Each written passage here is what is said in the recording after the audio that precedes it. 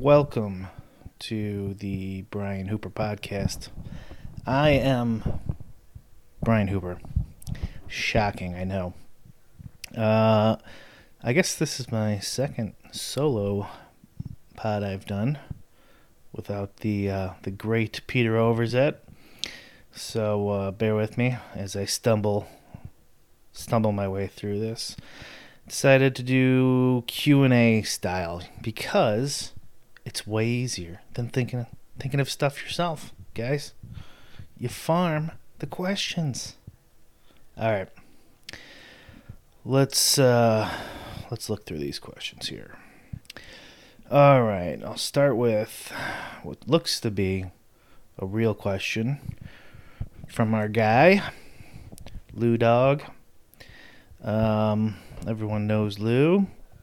He asks, it's a bunch of questions, but kind of around a general concept. What kind of bankroll is needed to enter 150 lineups? How many buy-ins should you have available to you? Second part, is that as simple as 150x number of total slates? And then this is kind of separate for NFL. If you lose 8 straight, should you stop there? All right. So entering 150, I would need more information, like what's your win rate? How have you been doing over the X amount of years? What stakes have you been playing? I'm not have been playing. Yeah, I guess have been playing. But what stakes do you plan to enter the 150 in is the big key, because entering 150 into, a $50 or $100 big milli maker on NFL Sunday is a heck of a lot different than a 25-cent entry 150. So let's just stick with a dollar a lineup 150 max, just to keep the math simple. Kind of a bad slate is you'll get like 25% back. So, like, having that in mind, you're going to get back like $33 or something. You're going to lose like 112. I think somewhere around like $3,000 for that seems like kind of a solid number to play those stakes. And then if I probably lost half of that, then I would drop down to the 50-cent level. And then again to the 25-cent level. This is if I'm playing like, pure bankroll protection. I'm like a college kid or something. I have no other way of getting any money. That's it. That would kind of be. I think that seems fair without having a whole bunch more information from you. And then actually looking at it closely, I would just kind of rule of thumb like that. That seems pretty fair. If you lose 8 straight NFL slates, should you just stop there? That's a good question. Most people are losing players, right? Unfortunately, it'd be nice if we could all win somehow. But so technically, you probably should stop before you start. But a lot of people gamble for entertainment purposes. So they're fine losing $50 in drafting a few teams, or $10 or whatever. Maybe if they have a really high-paying job and they're fine losing well more than that. So it's hard to say, but let's say you're not. You're trying to figure out if you're a winning player. Should you spend more time into this? I would say 8 on NFL is not enough, not a big enough sample size. NFL is definitely the sport where it is very tough to judge how you're doing. Because if you compare it to any of the other sports, like baseball is the obvious one. You have 17 weeks in the NFL, basically, with main slates, forgetting showdowns and afternoons and all that stuff. And the amount of slates, you could get that many slates in MLB in like 10 days, 12 days. I mean, if you don't play MLB, you might think I'm joking there. I'm not, because they'll have like a full slate on at noon, and then another slate at 6, like a couple times a week. So you're getting in a bigger sample size to achieve your edge or see if you're losing in MLB a lot faster than NFL. And another thing a lot of people don't take into account is NFL is the most popular sport, so all these tournaments are bigger, a lot bigger. So like in baseball, since this is the sport that's playing right now, it's on the top of my head. The main $15 slate that everyone generally wants to play and win, that has like $50K or $100K up top, will have between 13,000 to 23,000. Is pretty big for MLB opponents, total entries. And go look at a big NFL slate. There's 300,000. There's someone like when they do like a $5 milli, it gets even more ridiculous, the amount of opponents you have. And that scales down all the way too, to like some of the smaller, 3 maxes and stuff still have tons and tons of opponents. And so that's a good thing because you're going to have weaker competition, more casual players, but it's also more variance because you have to get through a whole lot of lineups to realize your edge. So in football, I would say 8 is not enough. Obviously play what you can afford, yada, yada, yada. But I would go like if you are getting less than 25% back for like 10 straight weeks in NFL, I mean, you definitely want to at the very least reevaluate your process heavily, probably take a week or 2 off and like completely redo it. If you're losing, this is another important point. If you're losing but only slightly, like you're coming close to breaking even each week, that's pretty good for GPPs. We're talking 150 entries here. That's pretty good. You're actually very close. You're basically beating rake, which most people can't do. So if you are getting back like 75%, 80%, 85% every week, definitely don't quit. Like that's pretty promising. Maybe just need to get lucky or you just need to tweak some stuff. But I would say more it's the amount you're losing than the total number in NFL.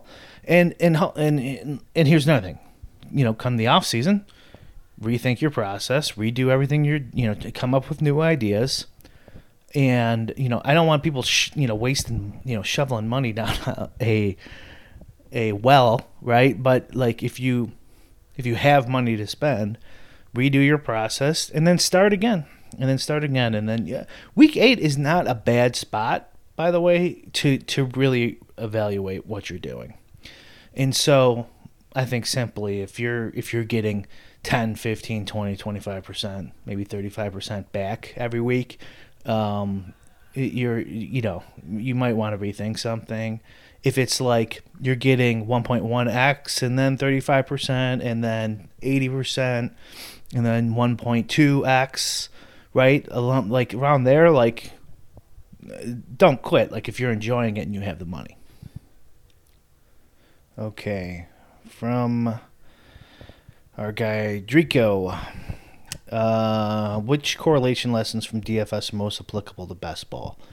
So I am not even close to done with my best ball sim I want to build to like kind of test some of these theories.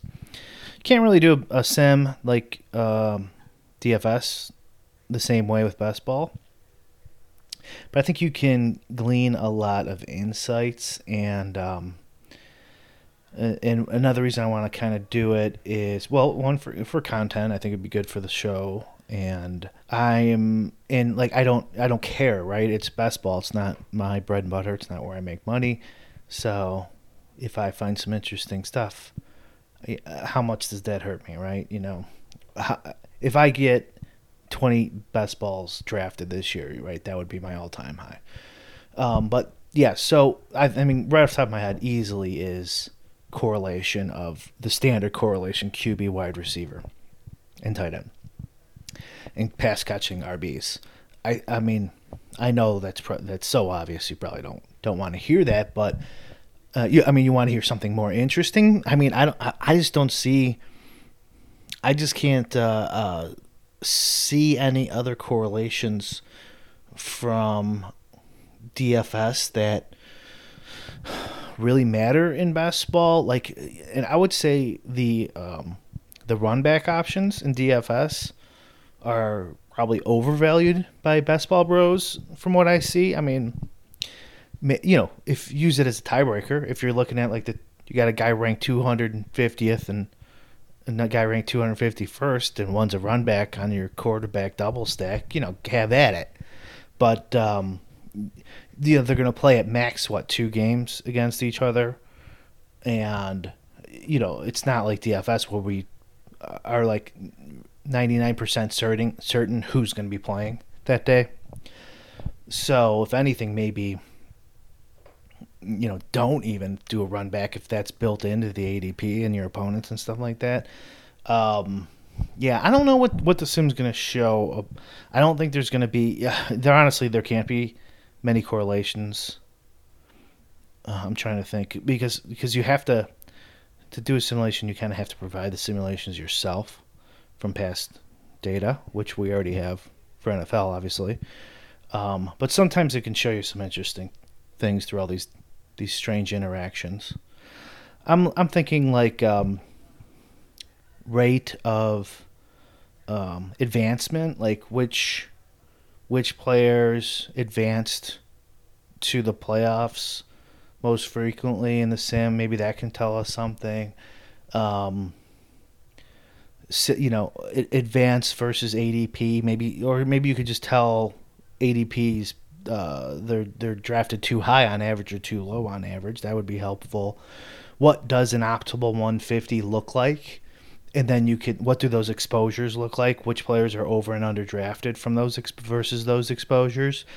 And then you can hand build from there. There's definitely the big thing is for me is in best ball's portfolio management, but I don't. That's kind of not ready for public consumption yet. Ideas. Maybe we'll talk about it some other time. Sorry. Okay. Alan Lem, if you could see Twitter DFS beef between any two people, who would it be and why? My head went to DFS, although Twitter is probably much more interesting, but DFS would be CSU and Bales, right? Like Caesar and Brutus, right? E2 Bales, right? They get into some kerfuffle. That would be great, wouldn't it? You could just see people's heads exploding. Can't you? Not you two. You can't do this to each other. I don't know. I think that would be hilarious. All right, what else do we got? All right, our guy, Ben4. Eric says, how long do you want to continue playing DFS? Something you think you'll want to do for many years to come now, or do you have a retirement plan? And my mom liked this tweet, so I have to respond. I don't have a expiration date in my head. I still like DFS. I just loved it about the same thing about poker, DFS. Not having a boss. I could do whatever the hell I want. That's very important to me. I could say whatever I want on all these podcasts. Like, that's really fun. I can say whatever I want in LOLs and TakeCast, this, whatever. I always have to consider those guys and their careers and stuff like that. And so I don't want to get anyone in trouble. So sometimes I censor myself, honestly, but things I censor myself are probably not that important anyways. But so like I enjoy it. And I still think I guess the answer is when I don't think I have an edge at all. It's definitely been less. The edge, it's been more swingy for me. I won today, so you caught me in a good mood. But, if I can't beat it, then what's the I'll just lose all my money and all my savings and blah, blah, blah. So, like, that would definitely just put me out of retirement. And, I don't know when that day will come, but probably not in the next 5 years. Maybe not in the next 10. Just someone's, I think, eventually going to provide a product to users that is like a one-click, pretty goddamn good option. And we talked about this with Nerdy Tenor on Lulz a couple of weeks ago, where he says, I don't want losing players. I want losing players who lose to the less than the rake, or more than the rake, rather. And he's right, because those guys who lose within the rake, and as I mentioned earlier in the 150 question, are pretty close to winners. And some of them probably will win, and some of them, are probably getting lucky, etc. But they're not just putting in, brain dead, smooth brain lineups, which is kind of I don't know, similar to poker back in the day, where you didn't want to. Why would you play if you're playing six max, no limit hold'em? Why would you sit at a table of five sharks? Right? It just doesn't make any sense. And even if they're just regs and they're probably not winning, they're not like that bad. There's just no reason to play it. And it's harder to up your game in DFS, right? Where poker, where there was such a long learning curve from 2003 to Black Friday, and now they're probably insanely good. So I kind of started rambling there, lost my thought, but I don't have a retirement plan for DFS. In life, I kind of want to have a place here in Chicago. I have a home here in Chicago, and I want a snowbird place somewhere warm, probably Florida, because we have a family home there. My brother lives there. The humidity sucks, but I know the area and stuff like that.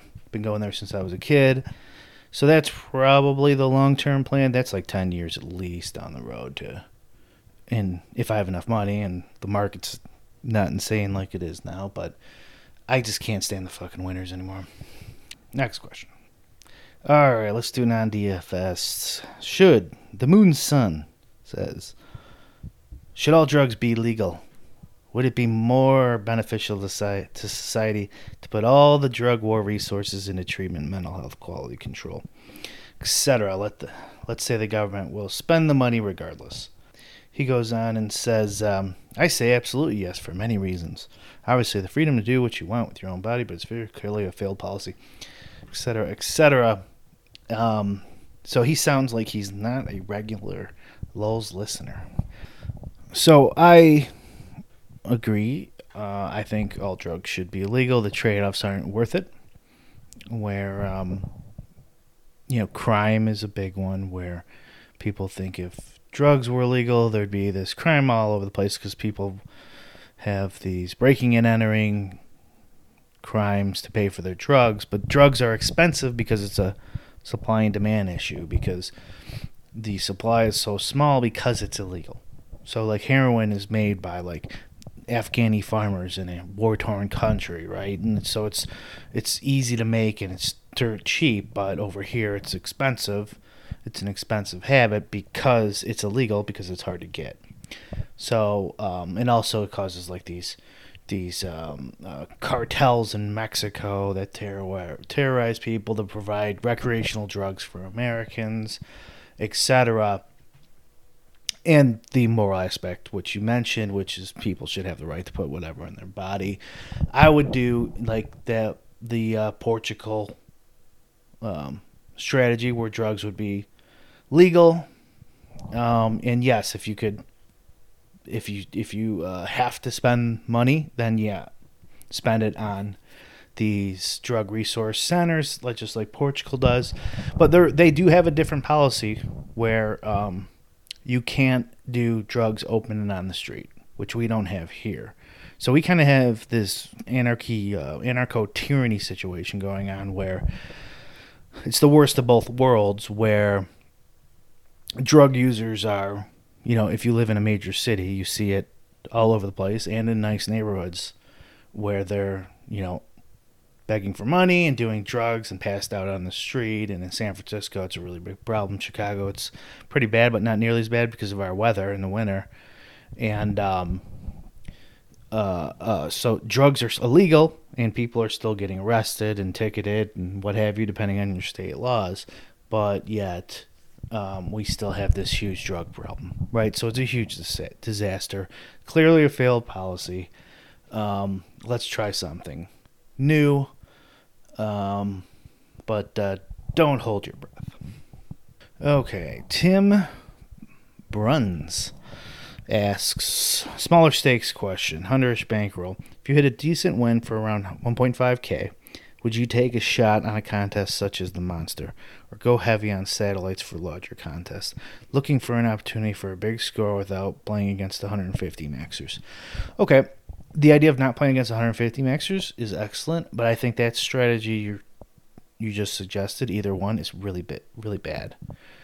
You're playing against the Monster, you're playing against the best players, and they're still multi-entering at the same percentage of total entries. So that's probably the last contest you should enter. Satellites, if you can get a ton of overlay, I guess maybe, but those are generally bad. Also, especially into like the live finals and stuff, like that's more of an experience package that you're getting. It's not good for your bankroll or total ROI to enter in any of those. If you're going to do it to enter into a $1,500, okay, fine. If you have a lot of overlay, but again, you're gonna face the same issue where all the good players are mass entering again, and there's a larger percentage of good players, and they have the same percentage of total entries compared to 150, basically. So I would definitely not do either of those. The strategy I suggest is, it's not the end of the world to play against the 150 maxers. Just do it, because there's also the easiest field in those usually. So you want to do it in the ones where the field's the easiest, which is generally like the biggest one on the slate. So like for you, that would be like the $15 one, and do like 3 entries, or probably 2 or 4, and then make those 2 completely different the best you can, where they're not correlated. Or 4, and then do the same thing. So you're not running, 4 of the same quarterback or the same pitcher. Maybe 3, but not 4. So you don't want all the lineups exactly the same. Don't sacrifice too much. But that's what I would do. And then, like, if you're in a dupey sport, same thing. But you just try not to dupe. Do your best to get some sort of low dupe amount without giving up too much, and just play 2 to 4 entries. And then if you're going to play for the big prize, it's not that bad of a strategy because it's still the easiest field, even with the 150 maxers. As soon as you go up to these 300, 777, or 1500, or 3000, or whatever, you're playing against really high competition. So I would stay away from that. Okay. Fun question from Nathan. Frog poison once a week for the next 2 years, or become a full-time best ball tout, including weekly shows with Joe Holka. Well, I like Holka, so that's not going to be a negative for me. But full-time best ball tout. Now, the full time is doing all the work there for me, because you put full time anything, and that sounds like a job, and that sounds like a lot of pain, and I do not want to do that. Tout, I don't know. Like, well, I mean, tout compared to like a day laborer, like that sounds like tout's a pretty good job. But I mean that would suck. The full-time aspect is the worst part of it all. Now, the problem with frog poison is that it's poison. So I don't want to die and working full time seems better than dying. So if without researching frog poison survival rates, I'm just gonna have to spitball here and go with full time tout. Back to a regular question. Okay, how do you say that? Gobble? When playing PGA, what rules of thumb do you have in regards to ownership, such as blindly fading anyone over 25% or playing 2x overweight anyone you're rostering? Okay, so I don't have any blindly fading or 2x rules of thumb. I don't like being overweight or underweight for arbitrary reasons. And that's, kind of what I talked about where I don't like the term leverage. The way it's kind of used normally is it's like as a descriptive thing, like I am over the field, therefore I'm leveraged. But leverage is like if you are in a wrestling match or an MMA fight and you have a guy, in a guillotine or something. Like you have leverage over him, right? You like for a specific reason. Just because you think Garrett Cole is gonna be a good pitcher, and you take 2 times the field, that does not mean you have leverage. That just means you're 2 times the field. So, but that's not what you were asking. That was kind of a side tangent. So ownership with PGA is tricky because I don't think you can just blindly fade people anymore.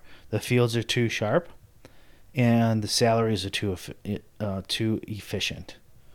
We do not want salaries to be efficient as DFS players. We want them to be inefficient, and they base the salaries off the starting winning odds, which end up being more or less pretty close to right by Thursday's tee time. So I don't think there's a ton of edge in PGA either way, but the rule of thumb would be you're probably going to be around the ownership of those guys with a few of them leverage for whatever your reasoning will be. And the leverage will probably come in like the 3 to 7% range owned. That just seems like what it is to me. Normally, like a 25% guy, like I'll probably have him somewhere between 18 and 30. Who knows? This is all hypothetical. And if I was running an optimizer, I would put in your projection source of choice, run, 50 lineups, sort by projections, find the optimal, and then cap the projected points by some margin. So let's say it's 400. Maybe go down to 390. That's max projected points for the team. And then do the same thing with ownership. So sort by ownership and what's the optimal. And you do these things and kind of dial it in based on the optimal, not some arbitrary number because it changes each week. So, like, if the golf tournament is at some tough U.S. Open course, the scores are going to be really low. But if the course is at, like, the John Deere here in Illinois, the scores are going to be really high. So you can't just say, take 20 points off the top every time. You want to do it as a percentage of the optimal. And the same thing with ownership. Hopefully that helps. Okay, Alex Altman says, is a hot dog a sandwich? That is an easy question. The answer is no. A hot dog is a compressed meat drippings within a animal skin container. You didn't say, a hot dog on a bun or anything like that. So a hot dog is not a sandwich. The full hot dog and everything like that, I don't know. But you didn't ask that question. So no, just a hot dog is not a sandwich. Rupesh asks, was that Drafters Slow Draft the only best ball draft you've done? And what do you plan on doing with the data?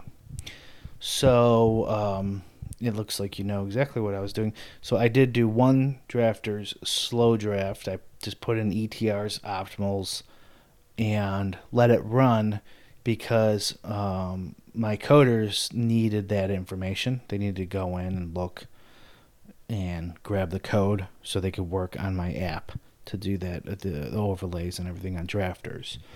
So it's basically like a business expense. I don't expect to win, obviously. But that's what I'm doing with that data.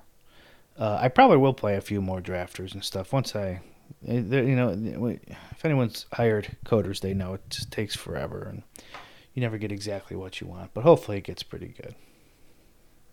Okay, Kevin McSherm asks, what do you think will happen in the future if when near human level AI exists in terms of normie people generating income?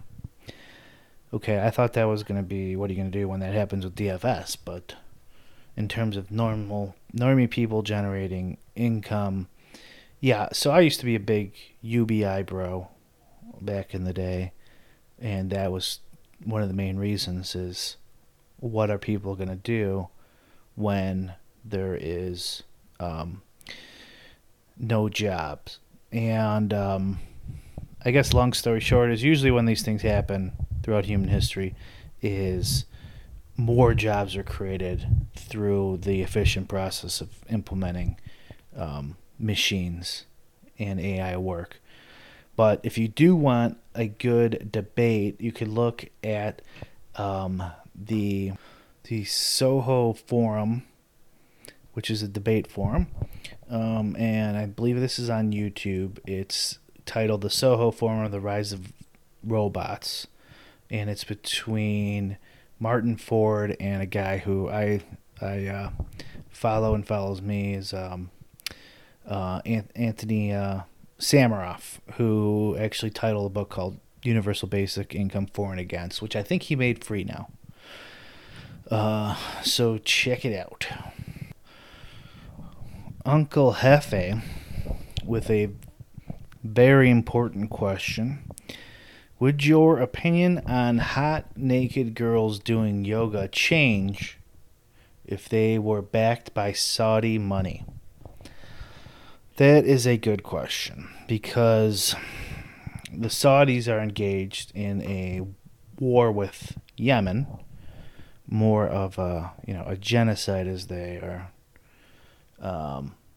winning that war handily, and a lot of innocent Yemenis are starving and dying of dysentery. And so based off that, I would say, you know what, maybe I shouldn't. But then I thought, well, America is also refueling the Saudi planes in this war, selling them arms and giving them military and backing. So does that mean I can't watch American girls doing naked yoga now? So I think the only answer is I have to review the hot naked girls doing yoga sponsored by or backed by Saudi money to assess, what the hell is going on, right? And then make my decision from there. So wait and see. That's a wait and see approach. Or I guess see and wait. Sim Carter asks, old style or old style light? Old style, I would say, if I'm just picking one at the Cubs game.